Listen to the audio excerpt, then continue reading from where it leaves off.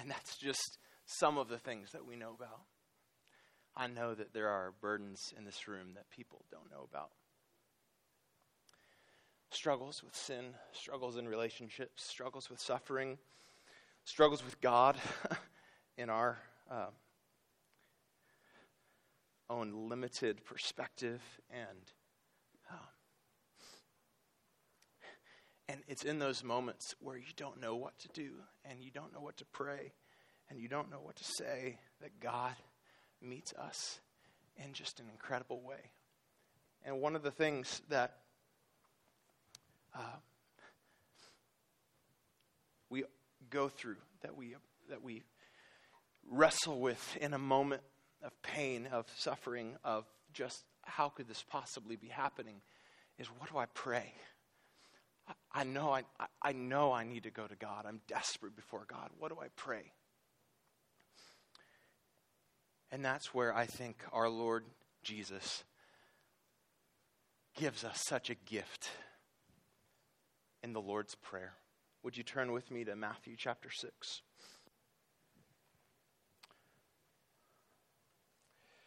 One of the encouraging things that our God does when we don't know what to pray, Romans 8 tells us that the Spirit intercedes for us with groanings too deep for words. But our Lord Jesus has also graciously given us words to pray. He's taught us in His Word what the desires of our heart should be, how we are to approach God, and most importantly, who this God is that we approach in prayer. So would you read with me Matthew chapter 6. We're going to read verses 7 through 15.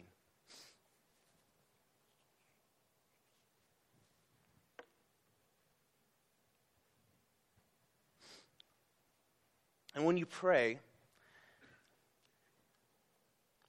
do not heap up empty phrases as the Gentiles do, for they think that they'll be heard for their many words. Do not be like them, for your Father knows what you need before you ask Him. Pray then like this: Our Father in heaven, hallowed be your name. Your kingdom come. Your will be done on earth as it is in heaven. Give us this day our daily bread, and forgive us our debts as we also have forgiven our debtors. And lead us not into temptation, but deliver us from evil.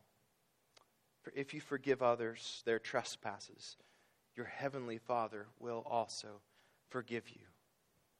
But if you do not forgive others their trespasses, neither will your Father forgive your trespasses. This prayer has been cherished by Christians for 2,000 years. Untold numbers of churches have recited this prayer.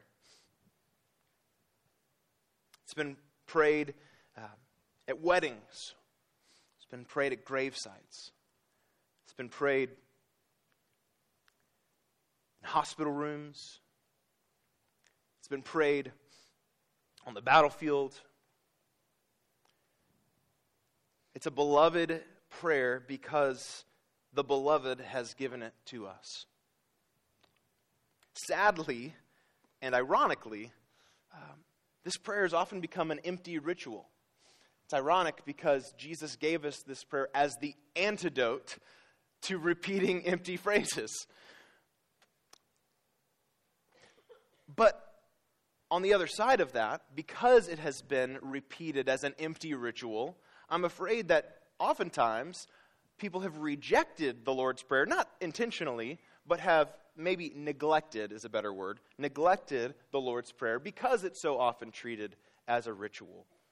But I believe what we need, our attitude toward this prayer ought to be neither an empty ritual nor to neglect this prayer. This is a prayer that's inspired by the Holy Spirit. It's given by our Lord Jesus himself, and this is a good prayer to pray.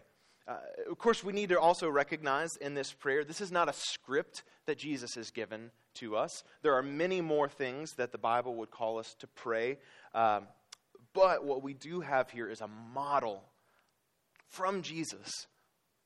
And what I believe Jesus wants to do with this prayer in our hearts as we think about how to approach God in prayer is he wants to shape our hearts. He wants to shape our desires. He wants to teach us not only what words to say, but what our heart should want in prayer, what our desires should be in prayer, how our heart should approach God in prayer. And so my main point this morning is Jesus' main point in this text right there in verse 9. Pray like this. Again, not a script, not pray this exactly, always, although good words to pray. Pray Scripture. But pray like this. Model or shape your prayers based on Jesus' model of prayers. Let your heart be shaped by Jesus' will for our prayers. There's 3 points I want to draw out of this text this morning about prayer that I think should shape all of our prayers. The first is pray to the Father. Pray to the Father. This prayer is in the middle of the Sermon on the Mount. Jesus gives this great sermon as one of 5 teaching blocks here in the Gospel of Matthew. And in the Sermon on the Mount, Jesus talks about how he fulfills the law and the prophets. And he talks about how life in the kingdom of heaven ought to be lived. How righteousness looks as those who are in Christ, who are part of the kingdom of God, live it out. He gives instructions about how our hearts ought to be toward God, and he gives instructions about how we ought to live life with one another. And right here in this section, Jesus is talking about 3 particular spiritual practices. So he talks about giving, he talks about prayer, and he talks about fasting. And as he gives instructions about all 3 of these practices, they generally follow the same structure and they're generally the same length. But then in verse 7, he kind of breaks the form. He breaks the structure, and he interjects this teaching that we know as the Lord's Prayer. And that's where we find ourselves today. He double-clicks, if you will, on prayer and wants to give us a little bit more information on what our hearts ought to be in prayer.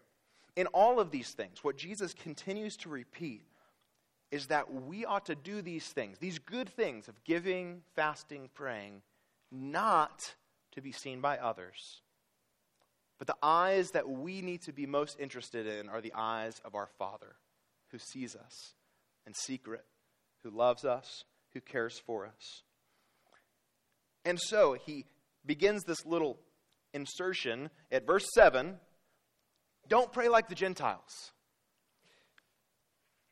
As we read and as we can see here, there are many pagan religions where the idea of repeating phrases, repeating empty words are associated with prayer or associated with meditation. And specifically here, this pagan idea of prayer, Jesus says, what people are trying to do is they think they'll be heard for their many words.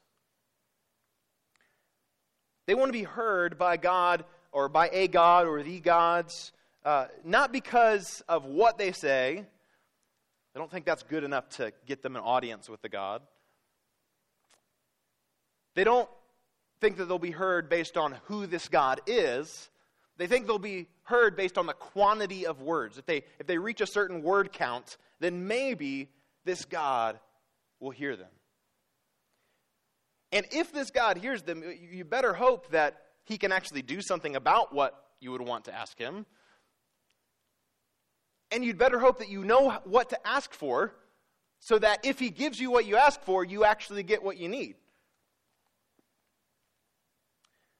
This idea of repeating words is also something that I encountered just the other day. I was speaking with a new friend who professes to be a Christian and who also adopts a lot of practices from Eastern religion. And he was telling me about how he uses a mantra, a word or phrase that you repeat over and over. And for him, what he shared with me was that he was trying to be spiritually transported, to go to a higher level of spirituality by repeating this word or phrase. But in contrast to these pagan gods who make you earn a hearing by repeating words, in contrast to this Eastern idea of repeating words in order to be transported up to God, listen to how Jesus describes our Heavenly Father in verse 8. Your Father knows what you need before you ask Him. Unlike these pagan religions, we don't have to earn a hearing from this God by repeating words. Jesus has already done everything necessary for us to approach this God in prayer. We don't approach Him by earning a hearing with all of our many words. Jesus has brought us near by His blood. And we don't have to worry that we might not communicate well to this God. We don't have to worry, I hope this God hears me correctly. Or I hope I even know what to ask for. No. Before we even say a word, this God already knows what we need. He knows what we need better than we do. And unlike what my friend believed, that he wasn't in a place where he could have an encounter with God. He had to be transported somewhere in order to have an encounter with God. No, this is not the God who makes us, hey, come up here to me. Work a little harder to come up here with me to have an encounter. This is a God who comes down. This is the God who came down in Jesus Christ. This is the God who meets us where we are. He meets us in our need. He meets us where we are. We don't have to do anything to bring God down. We don't have to do anything to get ourselves up. We don't have to do anything to earn an audience with this God. This is a Father who loves us, who wants us to come to Him, who has made a way for us to approach Him in prayer. And He knows what we need before we even ask. And so we can say with confidence, our Father in heaven.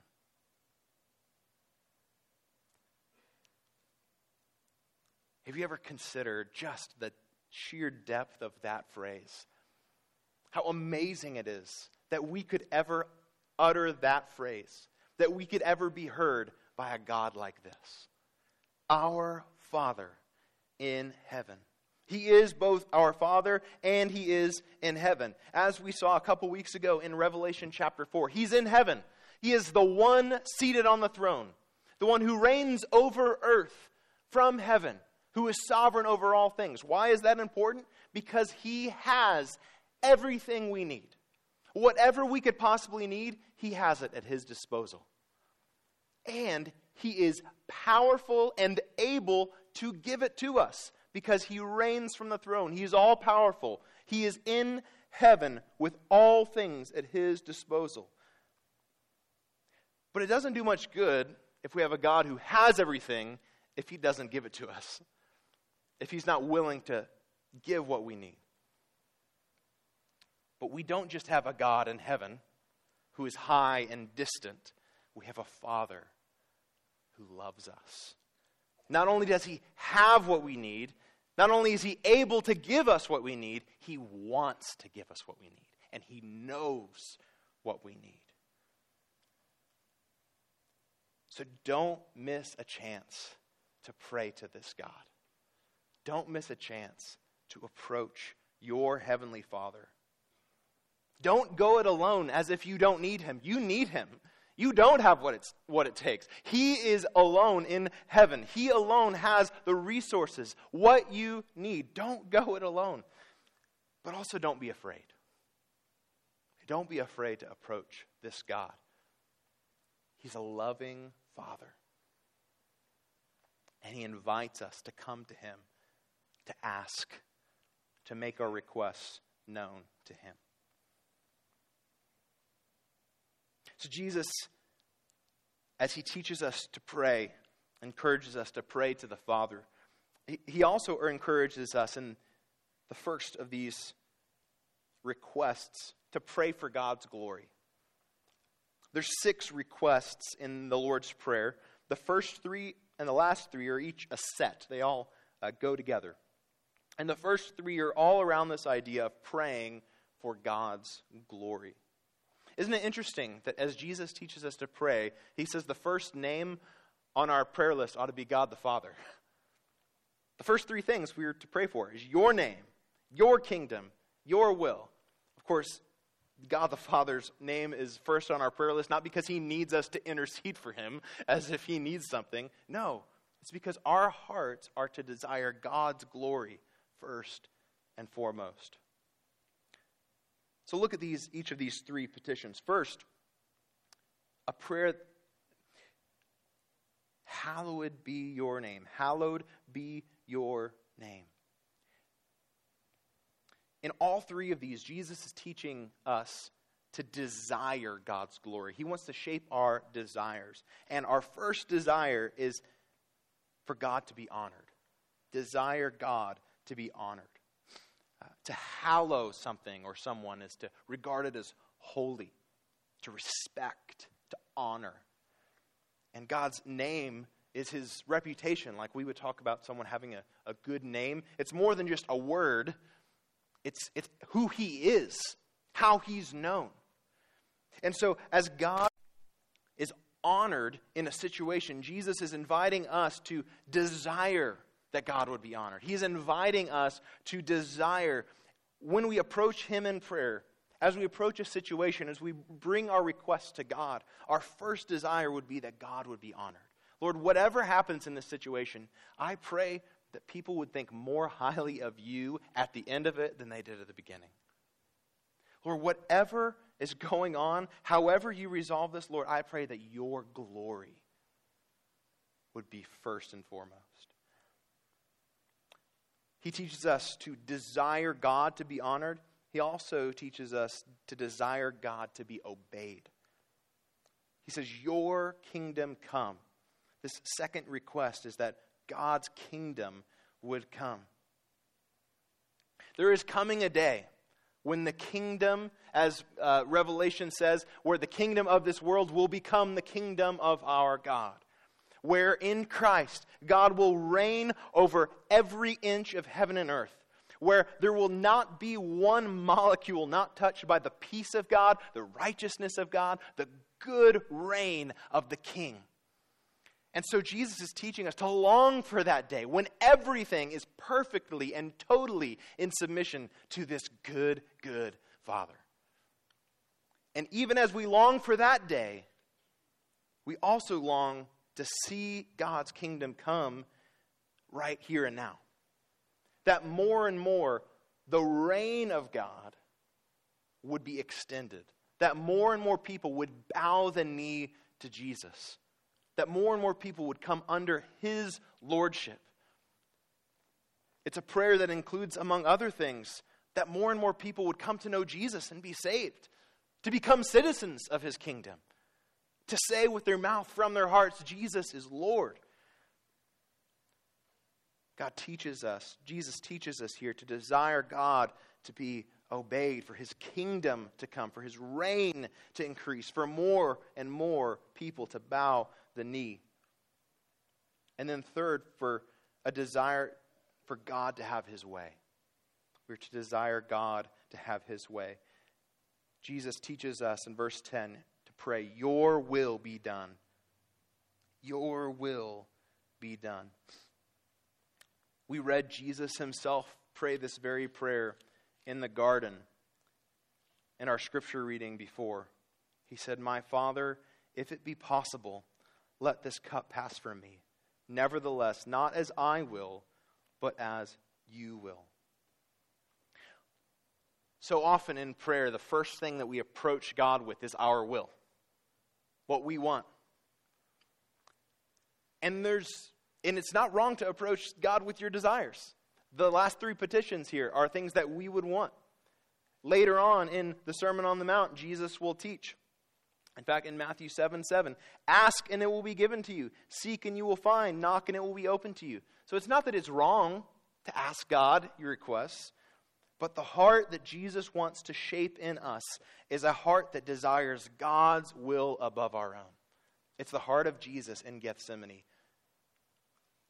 God, if it's possible, may you do this, but not my will, but yours be done.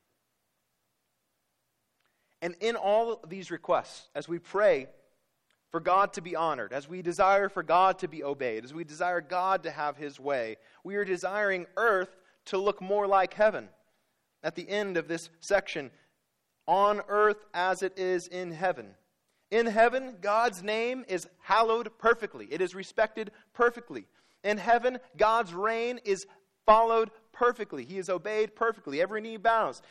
His will is done perfectly. And so as we pray for those things, as we make those requests known to God, we are asking that God would make earth look more like heaven. What we see in these requests as Jesus teaches us to pray is that prayer is not about us changing God's will to look more like ours. In prayer, God wants to change our will to look more like his. He's trying to conform our hearts to his heart. And again, we still ask. This God instructs us. He commands us. He invites us to ask, to seek, to knock. But as our hearts are shaped by this prayer, as our hearts are shaped by Jesus' desires, our prayers will look more like this.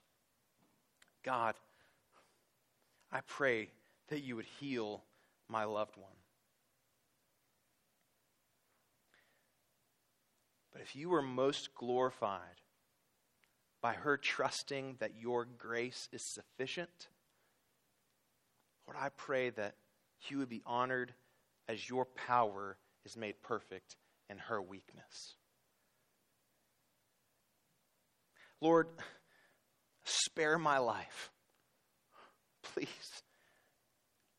But it is my eager expectation and hope that Christ will be honored in my body, whether by life or by death.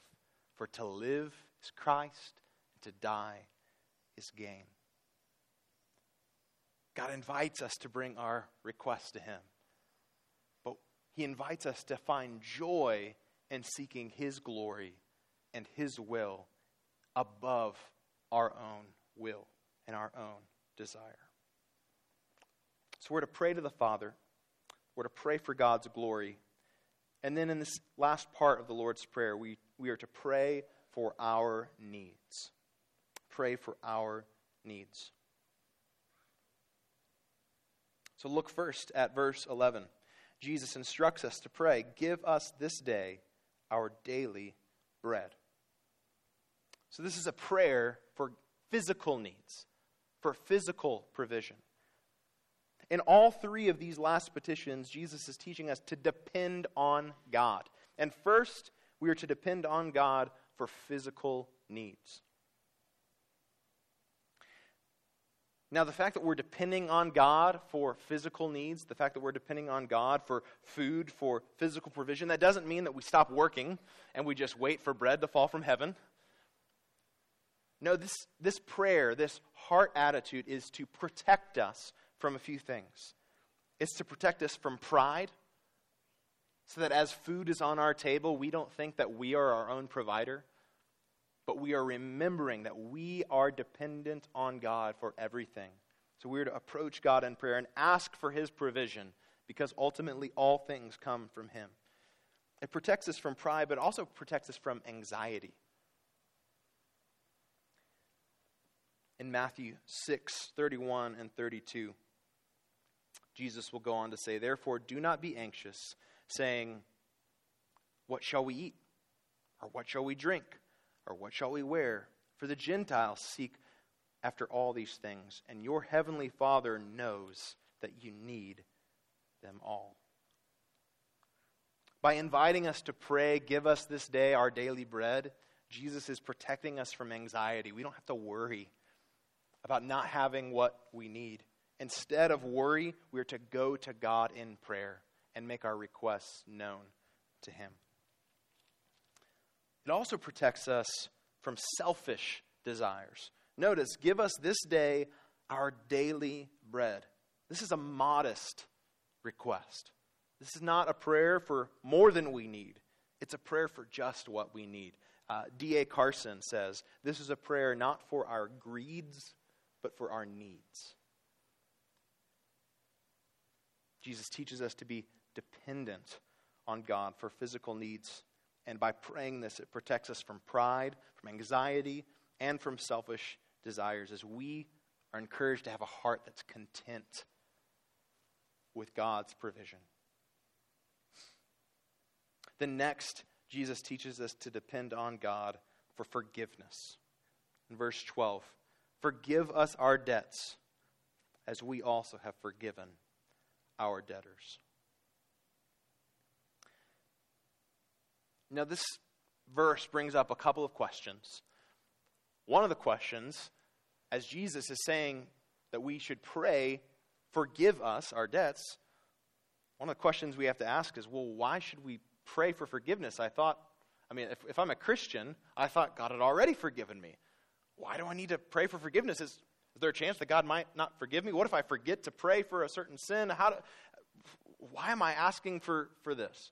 Well, as Jesus is teaching us to pray, "Forgive us our debts," he is not trying to make us doubt what is absolutely true in the cross. This is not an invitation to doubt that Jesus paid the price once and for all, and that there is therefore now no condemnation for those who are in Christ Jesus. No, he's encouraging us. He's shaping our hearts into a heart of humility. Because yes, Jesus paid the price once and for all, but every day we are reminded of our need for him to pay that price. And so we do not ask God to do something that he's unwilling to do. We ask something that we desperately need him to do. It's not about doubting what Jesus has done. It's about reminding our own hearts of our daily, moment-by-moment need for forgiveness.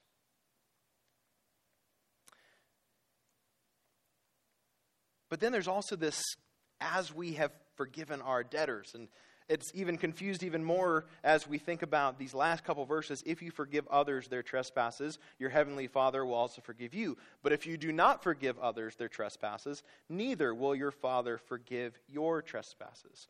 Well, what's going on there? That sounds like, are we earning God's forgiveness by forgiving others?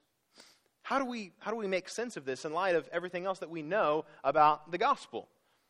Well, first and foremost, I would encourage us, as we come to a text like this where it might be a little confusing, first and foremost, we need to have a posture of submission to the Word of God, that whatever it says, we're going to accept it as the Word of God. And Jesus makes it really clear here. He says, "If you forgive others their trespasses, your heavenly Father will also forgive you. But if you do not forgive others their trespasses, neither will your Father forgive your trespasses." And so there's not some hidden meaning or secret meaning. He says what he means. He means what he says.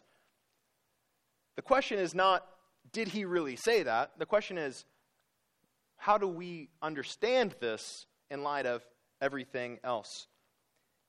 Turn with me, if you would, in your Bibles to Colossians chapter 2.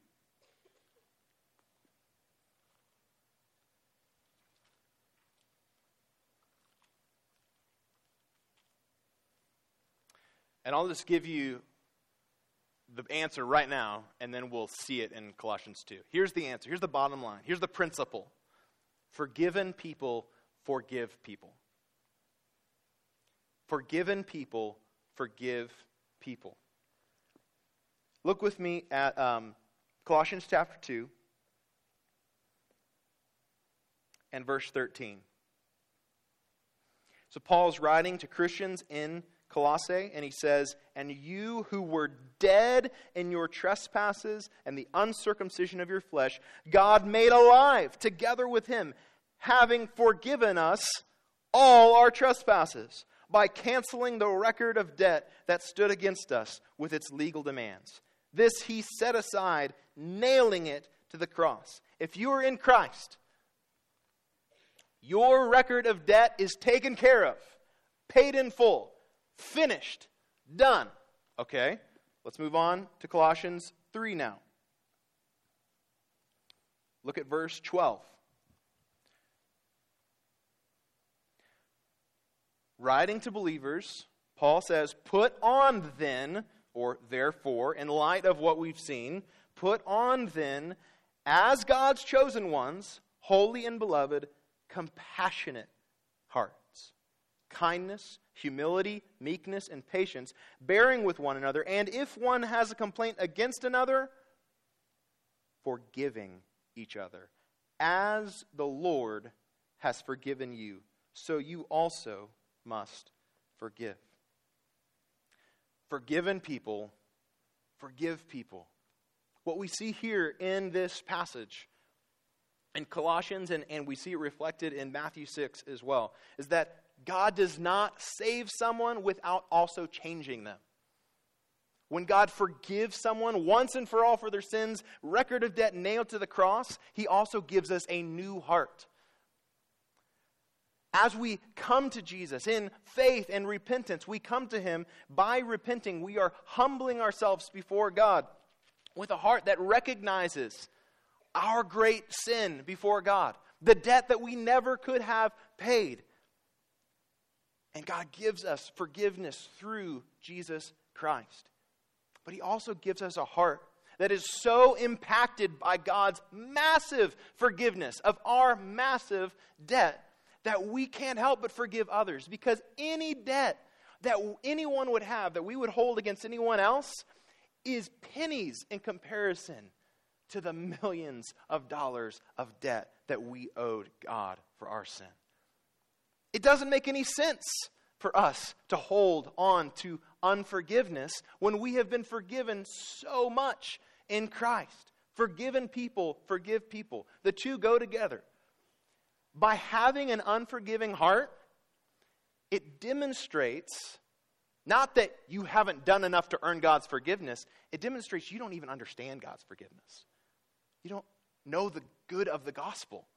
Your heart hasn't been transformed by the gospel. And so, again, it's absolutely true what Jesus says here.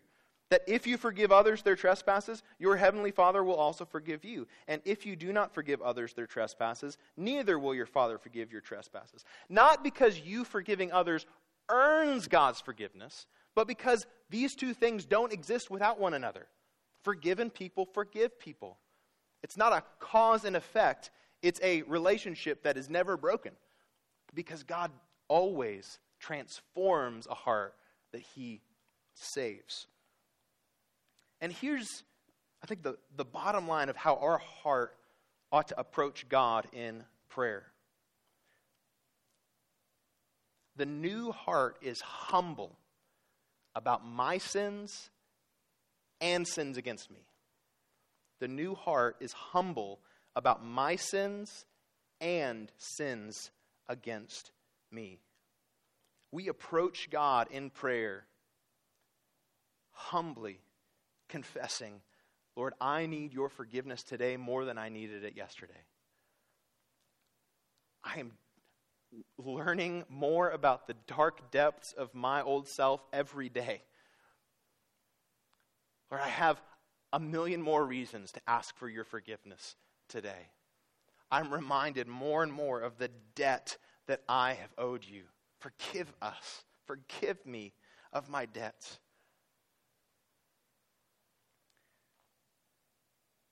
And Lord, I know that the debts against me are nothing compared to what I owed you. And I am not more holy than you are. So Lord, there is no way I could possibly hold on to this while I'm also trying to receive your forgiveness. Forgive me, Lord. Then lastly, depend on God for protection.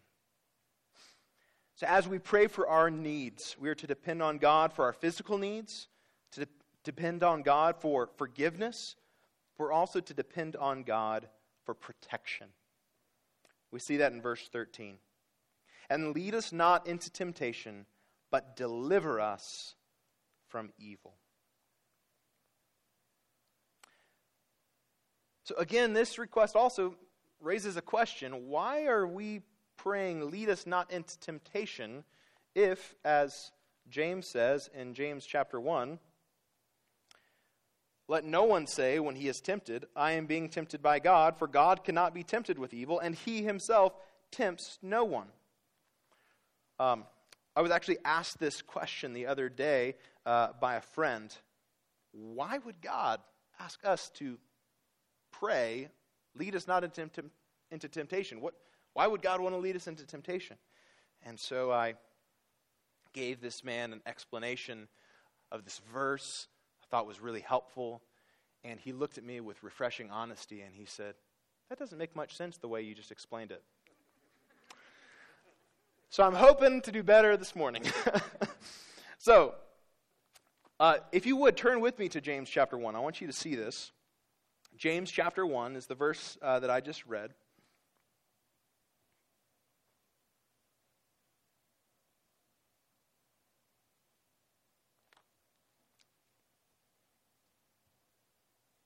James chapter 1, and we'll read verses 13 and 14.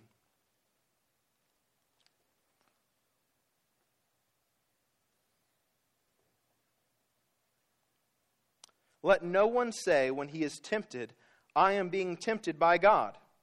For God cannot be tempted with evil, and he himself tempts no one.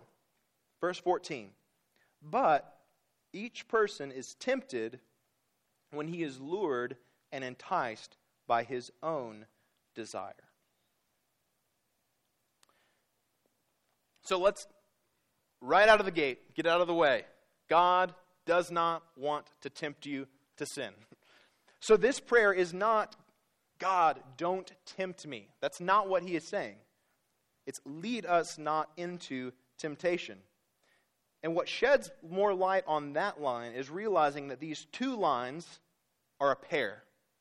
We see this kind of thing in the Psalms and the Proverbs where there's these pairs of lines, and each one sheds light on the meaning of the other one.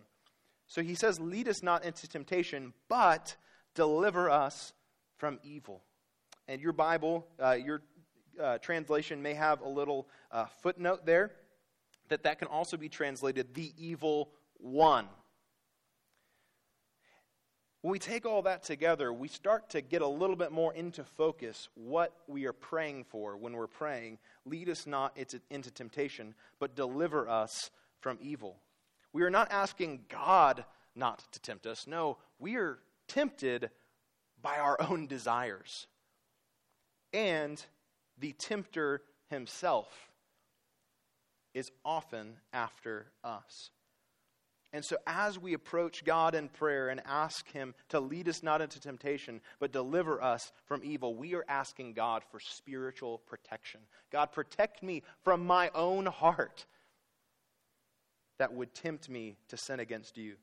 And protect me from the evil one who is more powerful than me, who wants me dead, and who I cannot stand against on my own. Lord, lead me not into temptation, but deliver us from the evil one.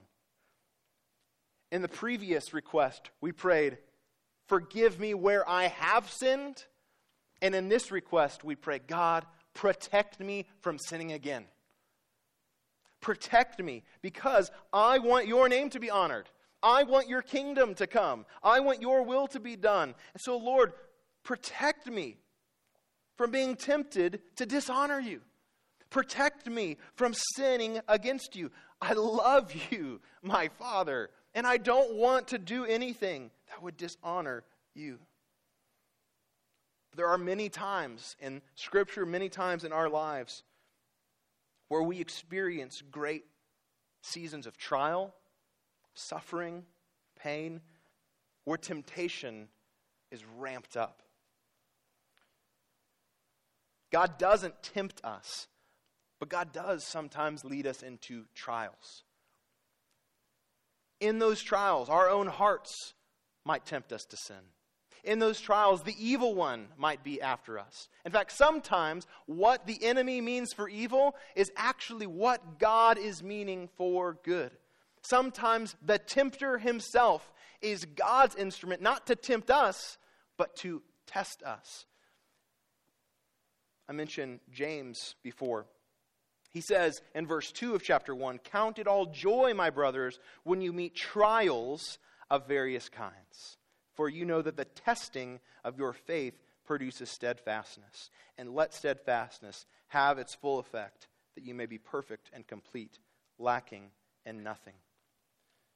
There may be seasons in our lives where we experience the testing of God. And in that, what we need to pray especially is, God, lead me not into temptation. My own heart and my own desires are tempting me. Even in this pain and the suffering that I'm experiencing, they're tempting me to be bitter toward you. But Lord, I know that what the enemy means for evil, you mean for good. And so, Lord, may my faith be tested and may it be proven. May I increase in steadfastness and in love for you through this pain, through this suffering. Protect me from what the devil means for evil and lead me in what you mean for good. You may be familiar with the story of Job. Here is Job, righteous before God, and the evil one, the tempter, comes before God and he says, the only reason Job honors you so much is because you've made him rich and healthy and given him a family. And so God, in his sovereignty and his power, as one preacher said, lets Satan off the leash to go, and he permits Satan to take this man's wealth, to take his family, to take his health. And the tempter, make no mistake about it, wanted evil. He was the evil one who was after Job's soul.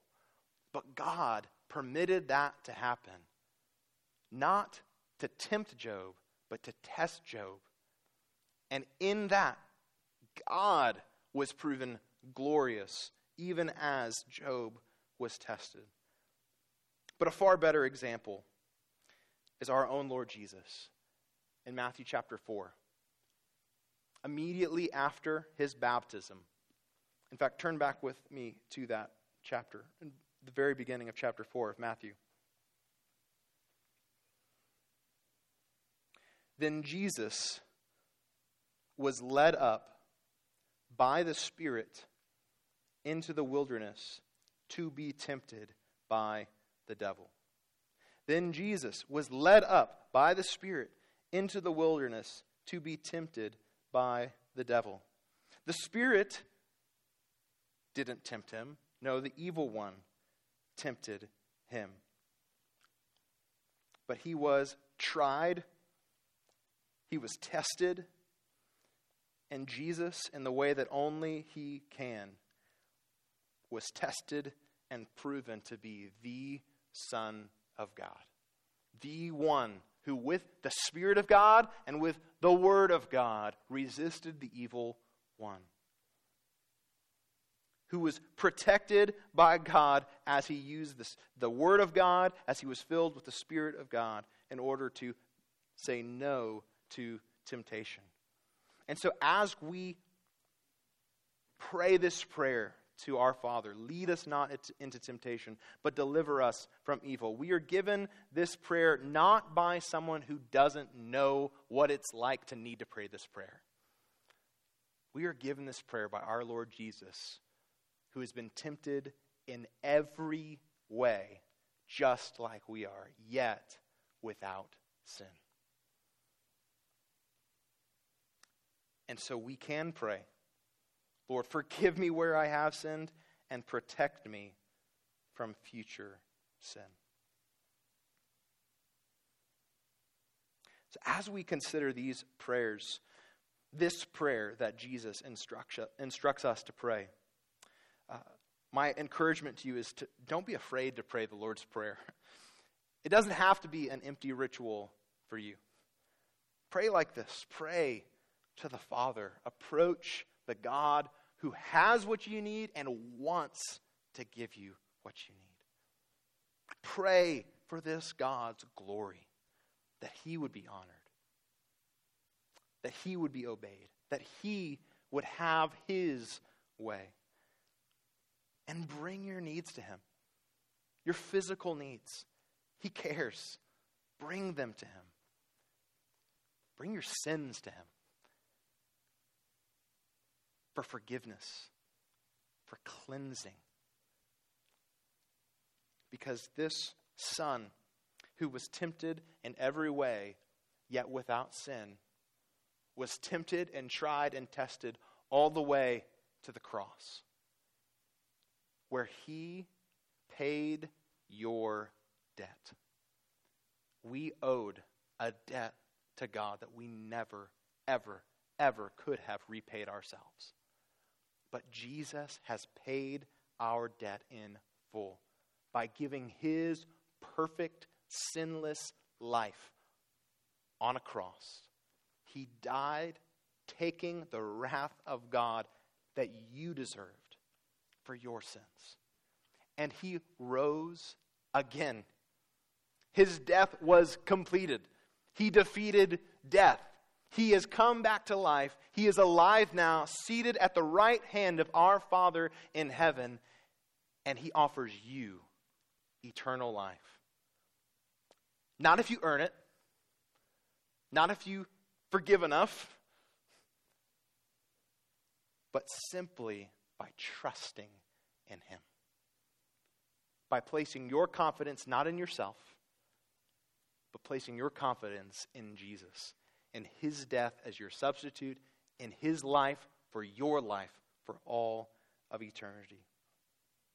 And so I would encourage you, if you don't know this Jesus, if you don't know this Father in heaven, would you come talk to me afterward? I would love to talk more with you about how you can know this God in heaven, this Father who can be your Father if you trust in His Son. As we conclude our worship service this morning, it seems fitting as we think about prayer, as we think about our Father in heaven who invites us to come to Him in prayer, that we would conclude with a time of prayer. Well, so today, the way we're going to do that, we are going to have a song, which is a prayer. We're going to pray together as we sing together. It's a prayer from our hearts. But I would also encourage you, during this time of response, if you want to pray in other ways, that you feel free to do that. Maybe you want to pray with your spouse. Maybe you want to pray with a friend. Maybe you want to pray as a family. Maybe you want to pray alone. Maybe you want to pray in your seat. Maybe you want to come up here. We have a place where you can kneel if that's where you want to pray. You can go to the back and kneel and pray. Or you can stand and sing and pray in song. But as we conclude this time of worship, as we think about Jesus' instructions to pray, I would invite you to think of this not just as an instruction to pray or instructions about pray, but an invitation to pray. An invitation to approach God, the Heavenly Father. So as we conclude this time of worship, I'm going to pray for us, and then after I pray, we will have an extended time of prayer, and I would encourage you to respond to the Lord how you need to. So let's pray, and then we will all pray together. Father in heaven,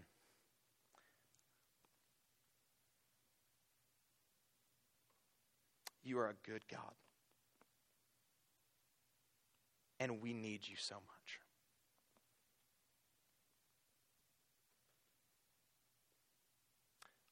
Lord, I ask that even as we enter into a time of response, responding to your word that you have spoken to us through this book, that you would be honored. Lord, that our hearts would bow to you. That our wills would bow to yours. And Lord, that we would feel the freedom of being adopted as your children. The freedom to come to you with our requests. The freedom to come to you with our sins. The freedom to come to you in desperate need of your protection and your care and your hand. Lord, I pray that all across this room, Lord, that we would not miss out on an opportunity to respond to your invitation to come to you in prayer. Lord, be honored as we continue to worship you. We love you and praise you. And it's in Jesus' name we pray.